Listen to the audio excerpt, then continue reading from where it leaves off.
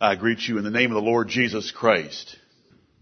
He said, I was dead, but I am alive forevermore, and I have the keys of hell and of death. Amen. The Lord Jesus Christ has all power in heaven and in earth. And on that basis, He sent forth His apostles to preach in all the world so that us Gentiles could hear the glorious gospel, the good news of the Lord Jesus Christ. I'd like to read to you 3 verses that He spoke while He was on earth, when He defied the Sadducees who deny that man had a spirit and who denied the resurrection of the dead. In Matthew chapter 22 and verse 30, Jesus said, "But as touching the resurrection of the dead, have ye not read that which was spoken unto you by God, saying, I am the God of Abraham, and the God of Isaac, and the God of Jacob." God is not the God of the dead, but of the living. Right. And when the multitude heard this, they were astonished at His doctrine. And we ought to be astonished, though we already know this doctrine. So we ought to be confirmed and comforted by it and what the Lord Jesus Christ had to say. He made reference to Abraham, and we are studying Abraham from Romans chapter 4. And these words were spoken by God out of the burning bush to Moses in Exodus chapter 3.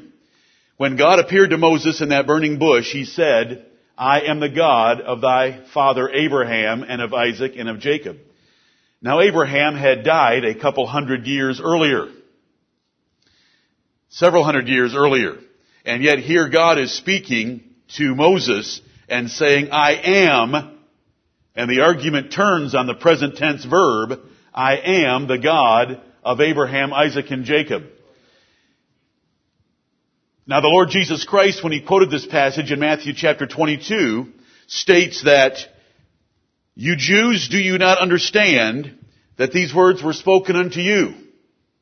They were not just spoken to Moses in Exodus chapter 3, but they were spoken to all the Jews, and they were spoken to us this morning. These words are ours, and we ought to take them and heed them and rejoice in them, that He is the God of the living, not of the dead, and that Abraham was still in existence. Right. That is the purpose of the passage. That is the object of the argument. And that is the doctrine of the gospel of Jesus Christ. Amen. When God breathes into our nostrils individually at the moment of conception and gives us a living soul, that soul is immortal. And that soul goes and returns to be with its Creator and Maker, its Father and Savior, if we are believers in the Lord Jesus Christ. And so God was able to say to Moses several hundred years after Abraham's death, I am, present tense, the God of Abraham. Abraham's body was here on earth, waiting for the resurrection, but his spirit was in heaven, and it is called in Hebrews chapter 12 the spirit of a just man made perfect.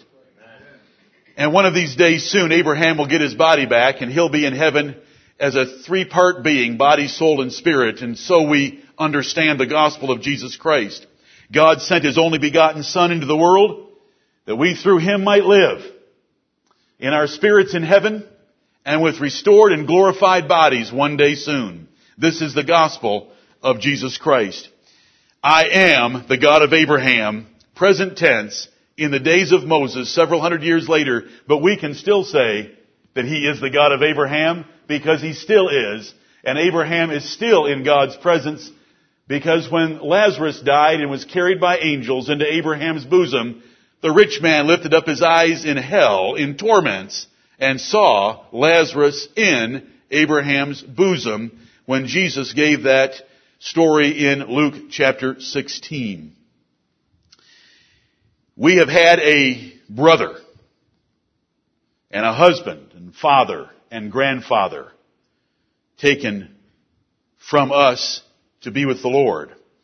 We should refer to it, if we're going to be scriptural, as a departure.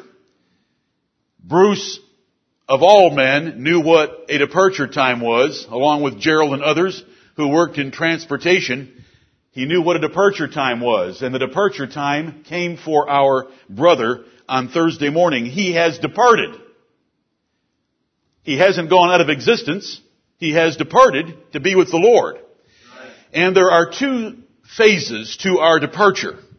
The first phase is our spirit leaving this earth to go and to be with the Lord. And the Apostle Paul would say of that departure, it is far better to depart and to be with Christ than to remain here. But there's still further hope. Because the body that a part of you were able to see on Thursday, that body that had the life sucked out of it and was corrupting immediately, which is the consequence of sin, that body, though it will further corrupt, and though, as Job would say, worms shall eat it, it will rise again in the last day, because the powerful voice of the Lord Jesus Christ will call it forth from the grave, along with every man's body, and it will be reunited with his spirit in heaven, and together we will be with the Lord, body, soul, and spirit for eternity. This is the gospel of Jesus Christ. The world lives its hopeless existence, and they come up with all kinds of false doctrines to comfort their souls, like annihilation. They want to believe that after death there is no reckoning with the God of heaven, so they come up with annihilation. They invent reincarnation so that they can come back as a kangaroo and bounce around in the interior of Australia. So they invent reincarnation because they don't want to deal with their Creator. Then there's universalism, which is gaining in great popularity and the fastest growing doctrinal ism, and that is that everyone goes to heaven anyway, so who cares? We're thankful for a Savior named Jesus Christ, who saved our brother Bruce, and He saved each of us that have professed faith and have proven that faith by bringing forth works in our lives. And may God this day convict us to believe on His Son Jesus Christ in our hearts, that God has raised Him from the dead, and that He sits at God's right hand, and that we would bear fruit that would prove that faith to be valid and sincere. May the Lord bless us to that end and to glorify Him in every way. That's right. Let us pray. Our Holy Father in heaven, our Creator, we bless and we praise Thee, Lord God of heaven and earth. You breathed into our individual nostrils the breath of life, and we became a living soul, though You did not consult us nor ask us if we wanted life or not in this world, because Thou art sovereign. You have arranged all the circumstances of our lives, every single one of them, from our physical attributes to our mental abilities, to our parents, to our nation of origin, to the generation in which we were born, and to whether we would hear the gospel or not, because Thou art sovereign. You have determined the day of our birth and the day of our death. There is no accident with Thee. There is no unexpected event with Thee. Thou art God and Thou art sovereign. Amen. We humble ourselves before Thee. We read in Your precious word that it is appointed unto men once to die, but after this the judgment, because Thou art sovereign. Thou art able to hold us accountable for our lives, because You have blessed us with a revelation from creation, a revelation in providence, a revelation in conscience, and a revelation in Scripture that You exist and how we ought to live to please Thee, because Thou art sovereign. We thank Thee, Lord of heaven and earth, that our first father's fall in Eden was not an unexpected or unknown event, nor were Your actions after that remedial, because they were already determined by Your determinate counsel for the glory of Your own name and the salvation of Your elect in time. We bless and we praise Thee for Thy everlasting counsel and the everlasting covenant of grace that You made with the Son of David, the Lord Jesus Christ, by covenant, and that You chose us in Him before the foundation of the world, and wrote our names in the book of life, and promised eternal life to every single one of Your elect.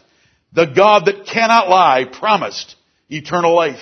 And we bless and we praise Thee, and we thank Thee for this blessed hope of everlasting life, by the promise of the God that cannot lie. We thank thee for the Lord Jesus Christ, the perfect man, the Word of God made flesh, the only mediator between God and men, who died on the cross of Calvary, taking all our sins upon him, that we might be made the righteousness of God in him.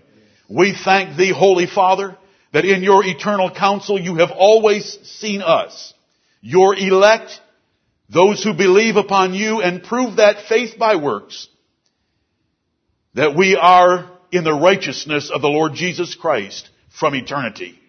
We thank thee that in the fullness of time you sent forth your Son, made of a woman, made under the law, to redeem us that were under the law. We thank thee that in these last times you made manifest, by the appearing of your Savior Jesus Christ, the abolition of death and the bringing of life and immortality to light through the gospel. We thank thee for the beautiful feet that have preached to us the gospel of peace, that there is peace between God and believers based on the intervening work of the Lord Jesus Christ. We thank thee, Holy Father. Blessed God, we do not deserve the least of all your mercies and all the favors and all the truth that you have shown us. Least of all do we deserve to spend eternity in heaven with thee. For we are corrupt. We are depraved. We are rebellious. We are wicked. But Father, we thank thee that where sin abounded, grace did much more abound. And we bless and we praise thy holy name. We thank thee that the law was but a schoolmaster to drive us to Christ. And that where the law revealed how sinful we are, the gospel reveals how righteous our Lord Jesus Christ is. And by the obedience of one, we have been made righteous by his justifying work on our behalf.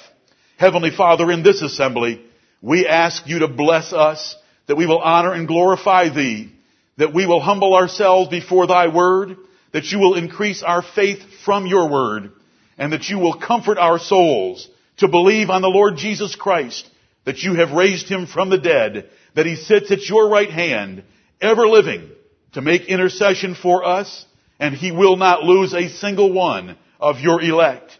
Heavenly Father, in this day, we pray that we will consider whether we have the evidence that we are your elect or not, and that we will apply ourselves with all diligence according to the advice and exhortation of our brother Peter, to make our calling and election sure. Heavenly Father, let the youth in this church examine themselves and remember their Creator in the days of their youth before the evil days come. O Lord God, have mercy upon us and send thy Holy Spirit, and let none of us leave this place this day without great regard for the eternal well-being of our souls, and to run to the Lord Jesus Christ and to lay hold of him by faith, and to rise from that prostrate position, and Heavenly Father, to follow him and to be his disciples and to bear fruits in our lives that would show us to be the followers of the Lord Jesus Christ. Heavenly Father, help us this day. We want to glorify thee in all that we do. We want to lift up thy Son, the Lord Jesus Christ, for whom we are eternally grateful. We thank thee that you gave your Son to die. We thank thee that he was willing to lay down his life for the sheep. And we thank thee that he had the power to take his life again, and that you raised him from the dead, and that he presented himself in heaven and his precious blood to thee. We thank thee for redemption by the means of his death. Be with us, bless us, guide us, and direct us. Teach us from your precious word. Increase our faith. Lord, we believe. Help thou our unbelief. And fill us with faith, that we might lay hold on eternal life and be persuaded that we can commit our souls to thee as to a faithful Creator, and that you will keep our souls even to that great day. Heavenly Father, receive, as we have prayed for several days, our brother Bruce's spirit. We pray in the same vein as our brother Stephen, who, as the stones thudded against his body by those religious zealots of the Jews' religion, and he cried, Lord Jesus, receive my spirit. We pray that you will receive the spirit of our brother, and that, Heavenly Father, in the day that you call for us, that you will receive our spirits as well. Until that day, Heavenly Father, let us be zealous in your worship, glorious in your praise, faithful in your commandments. Hear us as we call upon thee in the name of the Lord Jesus Christ, to whom belongs all honor and glory, blessing and praise, forever and ever. Amen. Amen.